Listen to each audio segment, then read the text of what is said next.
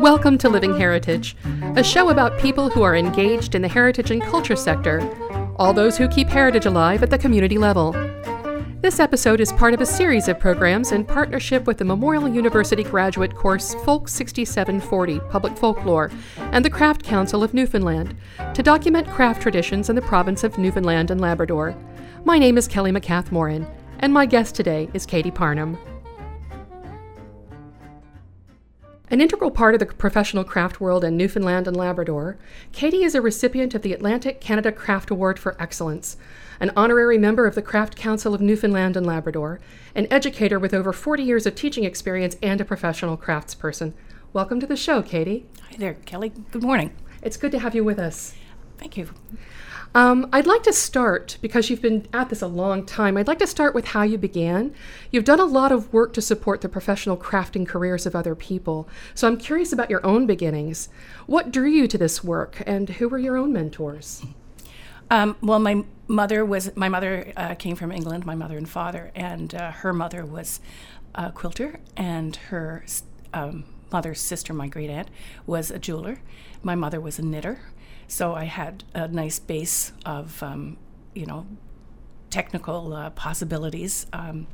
And my mother was the person who pushed me into this career. And I did the course that I've taught in for so many years. I took that course when I was 17, and it was a one-year craft program. And I learned mostly weaving, but other techniques. And then I went on to Nova Scotia College of Art and got a degree. And then came back and worked as a field instructor, a craft field instructor, for over 10 years. And that was a really interesting job. I worked with 5 or 6 other women, and we would travel the province and teach craft in communities. So it was a community-based program, and that's how a lot of people discovered craft, was through our field working offerings. And we worked with Anna Templeton, who was the pioneer for craft training in Newfoundland. Fantastic. So your mother was a quilter, and my mother was a knitter. And her mother was a quilter. Her mother was a quilter, and you also had jewelers in the family. Mm-hmm. Tell me a little bit about their work. This is fascinating. I remember when I was a kid going into the marketplace with my grandmother when we lived in Newfoundland, but we'd go over there for visits, and we'd go into the marketplace, and she would gravitate towards the beautiful satins and silks. And so she made quilt covers and quilts with that. And my great aunt, Katie, who I'm named after, she was a jeweler. She also was very, she was in the Communist Party, and during the time when Lenin was in power, and she was a very good friend of Lenin and Lenin's wife, and actually went to work on the communes and stuff, but came back, and she was doing her master's, I think. She did translations, and so that was her job, but she was a jeweler, and as we grew up, we all got rings and various bits of jewelry that we still have. That's fascinating. So she lived in Russia for a while. She did.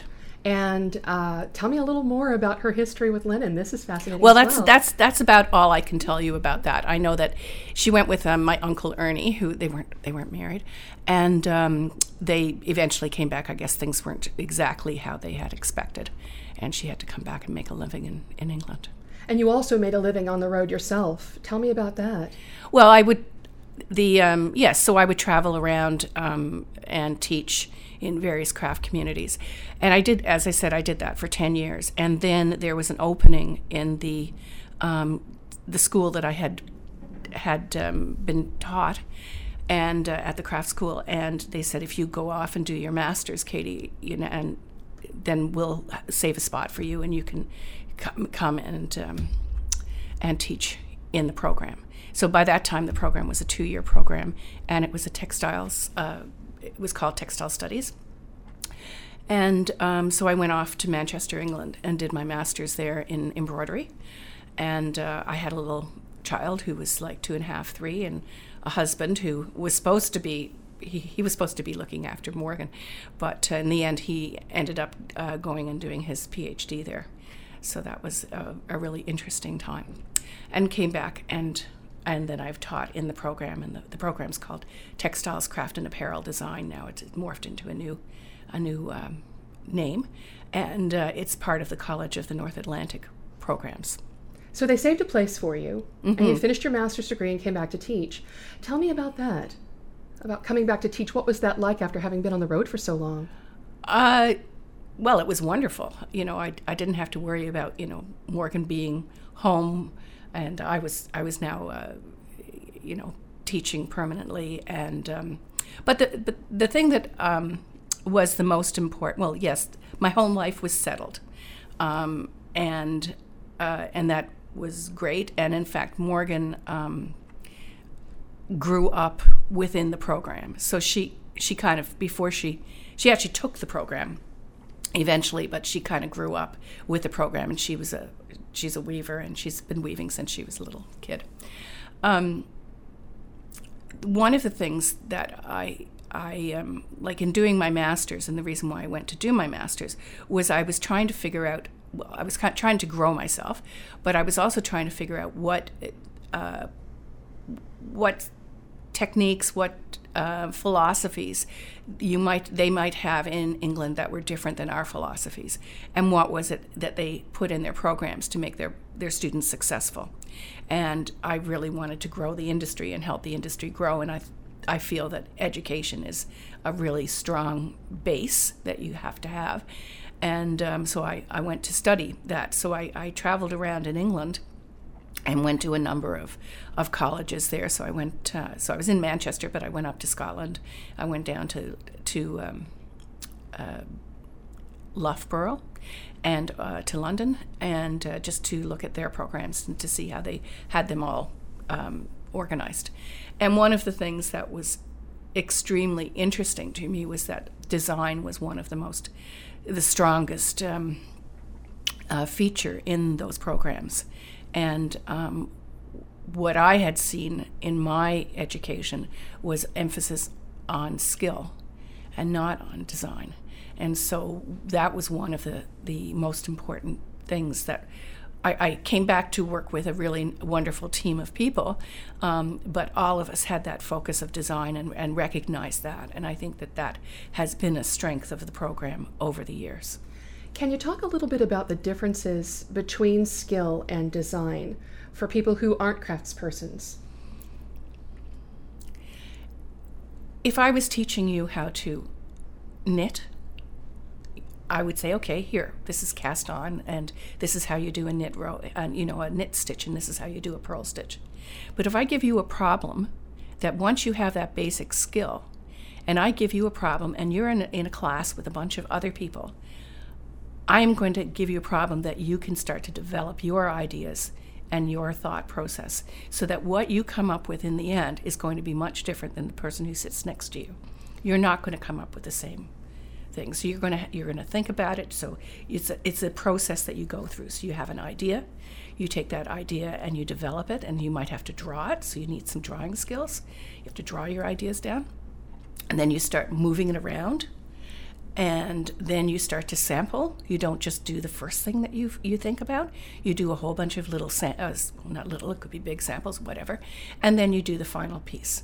And so that whole process is extremely important in the development of a craftsperson, in the development of an artist. It's great to produce people who know how to knit or how to embroider or who know how to quilt, but it's really important to have people who know the design process and have good design. It sounds a bit like professional play. Sure. Yeah. Yeah, I never thought of that word, but yes. Yeah, playing with one design and then taking a look at it and seeing whether or not it works, or seeing what works about it and then moving on to something that's a little closer to your finished product. Mm-hmm. Yeah, okay. Yeah. What else can you tell me about this process of learning from England and bringing things? How did the program change when you came back to it as a result of having been in England? Well, it was kind of interesting that everybody who had been teaching in the program retired. So there was 2 other people who had just started in the program as well. So together we had to figure out how to work together and how to figure out our philosophy. So that the design became more, technique is extremely important, and to do something very well and make it very fine is extremely important. But unless you have really good design, your piece is not going to be outstanding. So the three of us had to work as a team, and then things changed over the years, and it ended up that those people left, and I became the leader of the program, and we picked some very good people to replace. We've had lots of really good people over the years, so I've just retired, and so I've left a really strong team there to continue to, I think, have the same kind of philosophy, but it'll change, everything will change, and it'll morph into something bigger and better, I'm sure. Congratulations on your retirement. Thank you. So you were in leadership in the program for quite some time. Mm-hmm. How did the program itself develop as a result of your leadership? Well, for the most part, you don't really know what you're doing, and but because you have time there, you get to look and think about the people that you're teaching. And so what I started to realize is that students were there for 2 years, and within that 2 years, not only can you teach good design or and technique, but you can develop people's personality and make them stronger and better people. So I would look and I would talk, I'd talk to the people, my colleagues, and say, what is it that we want the students to have when they leave the space? What qualities are, we want them to be good speakers. So then we develop within our programs opportunities for people to talk about their work. We want to make sure that they've had experiences of one of a kind. So we had exhibitions. We developed a stronger fashion or apparel section of the program, and so we have fashion shows. So and then we also have we want people to make more than one of something. So we make sure that they have a craft fair project. So they have to go and sell their work. So that's the sort of thing that we developed that would make a student, when they leave, more ready to become a professional. So I know that our listeners are going to be really interested in this, and I know I am too.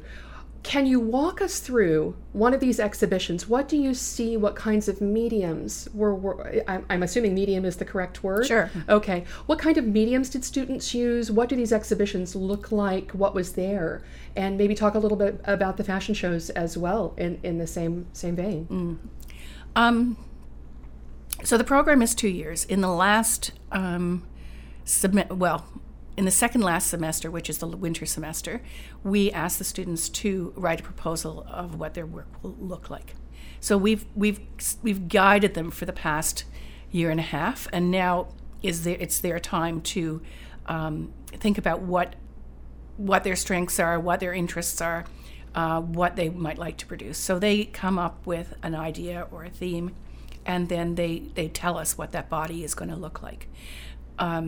So that body could be very practical, or it could be off. It could be completely not practical. I'm thinking of the word conceptual. And so we had one student, and we've had students who have come directly from high school. We've had students with other experiences who've come, like from Grenfell, from art programs and fine art programs from NASCAT. And so it depends on what their experiences are as to what they do. So one student made a structure of a clothing structure, and she grew, she planted seeds, and so the seeds grew, so they were chia seeds. So it was like this giant chia sculpture. She knit various things and stressed them. Some she put in water for like 6 months, and then you could see what the result was when it came out. Others she buried, so that the work went from this terrible stressed situation to, like, all of a sudden mount it on the walls. One of our instructors is really good at doll making, and so we've had a lot of really wonderful dolls or animals or be part of exhibitions. Every exhibition is going to be completely different because every student is different. Yeah. One of the things I'd like to say, though, that I'm proud of, is that the craft. Well, I am one of a bunch of people who've worked together for the craft industry. So the Craft Council's executive director, Anne Manuel, has been a real steering person to help build the craft industry. And she, alongside with Bev Barber and I, and the City of St. John's, have developed the Quidi Vidi Plantation, which is it's a place where there's 10 studios for emerging craftspeople. And so we have studios there that they're called artisans. Artisans are there. They have had some experience. They could be self-taught. They could have gone through my program. They could come from all kinds of different disciplines and stuff. And they are different disciplines.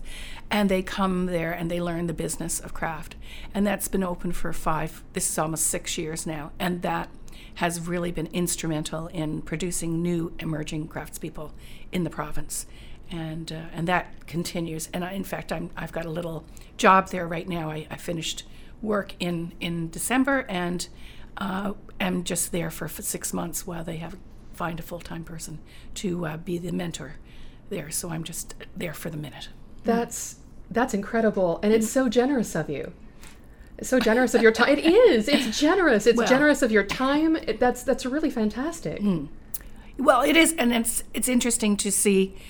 After teaching and having 2 years with someone, and in fact, our program will take people for 3 years if people want to come back, because we don't feel that they're really finished in 2 years. They're not always ready to develop. So sometimes they do a third year, and the more education that you get, excuse me, the more education you get, the stronger, the better professional that you're going to be.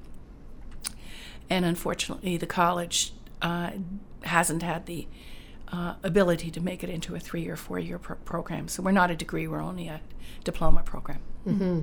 Mm-hmm. So you've talked a little bit about the Craft Council of Newfoundland and Labrador. I'd like to talk a little bit more about that because I know you've done a great deal of work for them. So what sort of work beyond the plantation have you done for the council? I've probably been on every single committee that they've had, mostly. I've been the executive director, I've been the treasurer, and I keep going on and off over the past 40 years. But that's my role. I'm on various committees. Like I've worked with the Standards Committee and I've worked with the Shop Committee. I also work with the Anna Templeton Center, which is Anna Templeton Center for Craft, Art, and Design. So that is the textiles program is housed in that space down on Duckworth Street. And Bev Barber is the executive director, and she runs the part-time programs down there. So I've worked a lot with her. Mm-hmm. So with, and now Rowena House is actually the executive director of the Craft Council because Anne's retired, and we all continue to work together. How has the Craft Council changed over the years? Tell me a little bit about its beginnings and how it's changed, and maybe how it's different now from what it was when you started. Oh, it's really grown. It's really grown. It started in a small little office, and there's been various. Actually, it started in a building that used to be a funeral home, and there was a little office there, and I had a summer job at St. Mary's Bay Craft, and I was weaving upstairs, and they had one person would come in, I think it was Donna Clouston, and check the messages once a week that was the Craft Council. And since then, they have their own building. They bought their own building. They've opened up a shop. They've opened up they have a gallery space. They have Vanel is there. So they rent rooms, and they're actually in the middle of moving, and they're going to move to a new space, and leave Devon House and move into a new space. So they're always changing and growing, and they're really moving up. So I wanted to ask you a little bit about aesthetics. Yep. Your teaching's focused on textiles, but you've also practiced and taught techniques including weaving, spinning, basketry, surface embellishment, quilting, and print and dye. So you've got a practiced eye where it concerns quality craft work. How do you decide in the work of your students what makes a piece of craft work good? Well, the design. The backup work, the idea. Well, the idea is it a good idea? And usually, most ideas are good. But if someone has spent time really pushing those ideas and really developing those ideas, and then coupled with wonderful and really great technique, then that's what makes a piece that's fine and distinctive. Yeah. You've talked a little bit about distinctiveness too. What is distinctiveness in terms of a person's craft work? What distinguishes one piece of craft work from another?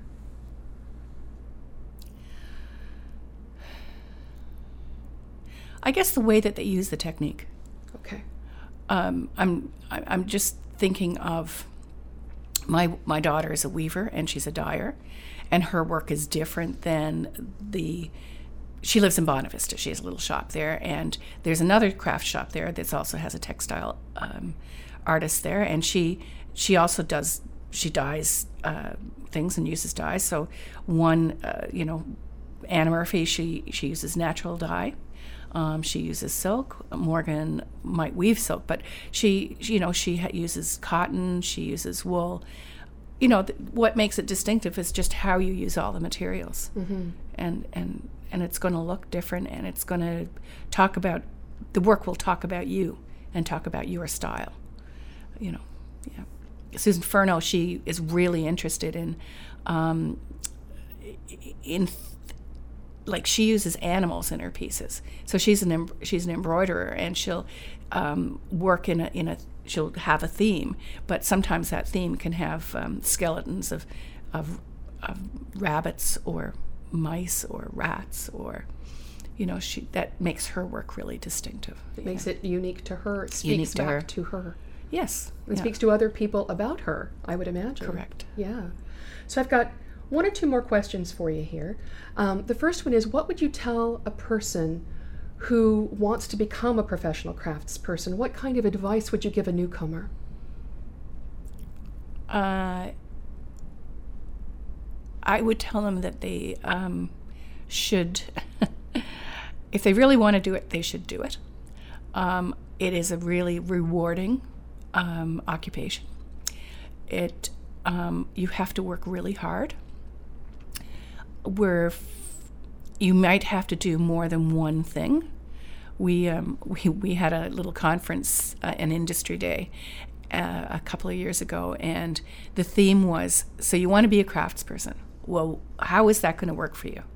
And you might have to you might have to teach. You might have to make your craft. You might have to get some grants. You might have to develop products for wholesale. There's all kinds of ways to make money. So in fact, Anne Manuel, I think it was like 101. She didn't really have 101, but it was like 101 ways to be a craftsperson and how to make a living. And so that's what that industry day was about. And that's what. So you're very focused not only on the artisanship, but also on the business. Yeah. Yeah, that's very important. Yeah. Yeah, a lot of people coming out of my program, I think that they are more business focused. If you come out of a art college, they don't have very much business background, and they're more conceptual. So it's a bit more difficult it's difficult for anyone to be a creative person and to make their living at it. It's really difficult, and it's important that we support people who do those things, because they collect, they collect our culture. They keep our culture alive, and not everybody can do that. But the other thing we need to do is we need to educate people, because a lot of people say, "Oh, I can knit that, I can do that," and perhaps they can, but it's important. Not only to make the art, but to support the art, both as teachers, as you've done, but also as people who appreciate the art and support the artist. Yeah. How can people, and I promise this really is the last question, how can people in Newfoundland and Labrador support textile artists right now? Well, of course, they could buy the work. Our houses do not have to be filled with Walmart goods. Our houses could be it occurred to me not too long ago that why am I buying plastic furniture for outside when I could be getting some really cool outside lawn furniture, cool furniture from woodworkers or Mike Patterson makes some fantastic outside furniture. So why am I trying to, even me, to buy the cheapest? I think that if you're going to spend money, you have to think about what you want to enjoy and have surround you, and go and find the piece that speaks to you, whether it's textiles or artwork around you. Yeah. I completely agree. So folks, you've heard it from Katie Parnham herself. Go out and support local Newfoundland and Labrador artisans. That's all the time we have. Thank you so much for being on the show and for sharing your insights with us. You're very welcome, Kelly. Thank you.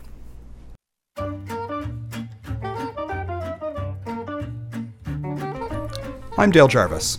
You've been listening to Living Heritage, a production of CHMR Radio 93.5 in collaboration with the Intangible Cultural Heritage Office of the Heritage Foundation of Newfoundland and Labrador. Find us online at ichblog.ca or on iTunes. Our production assistant is Tara Barrett. We would love to know what you think of the show. Leave us a comment on the Living Heritage Podcast Facebook page or tweet us at HFNLCA. Thanks for listening.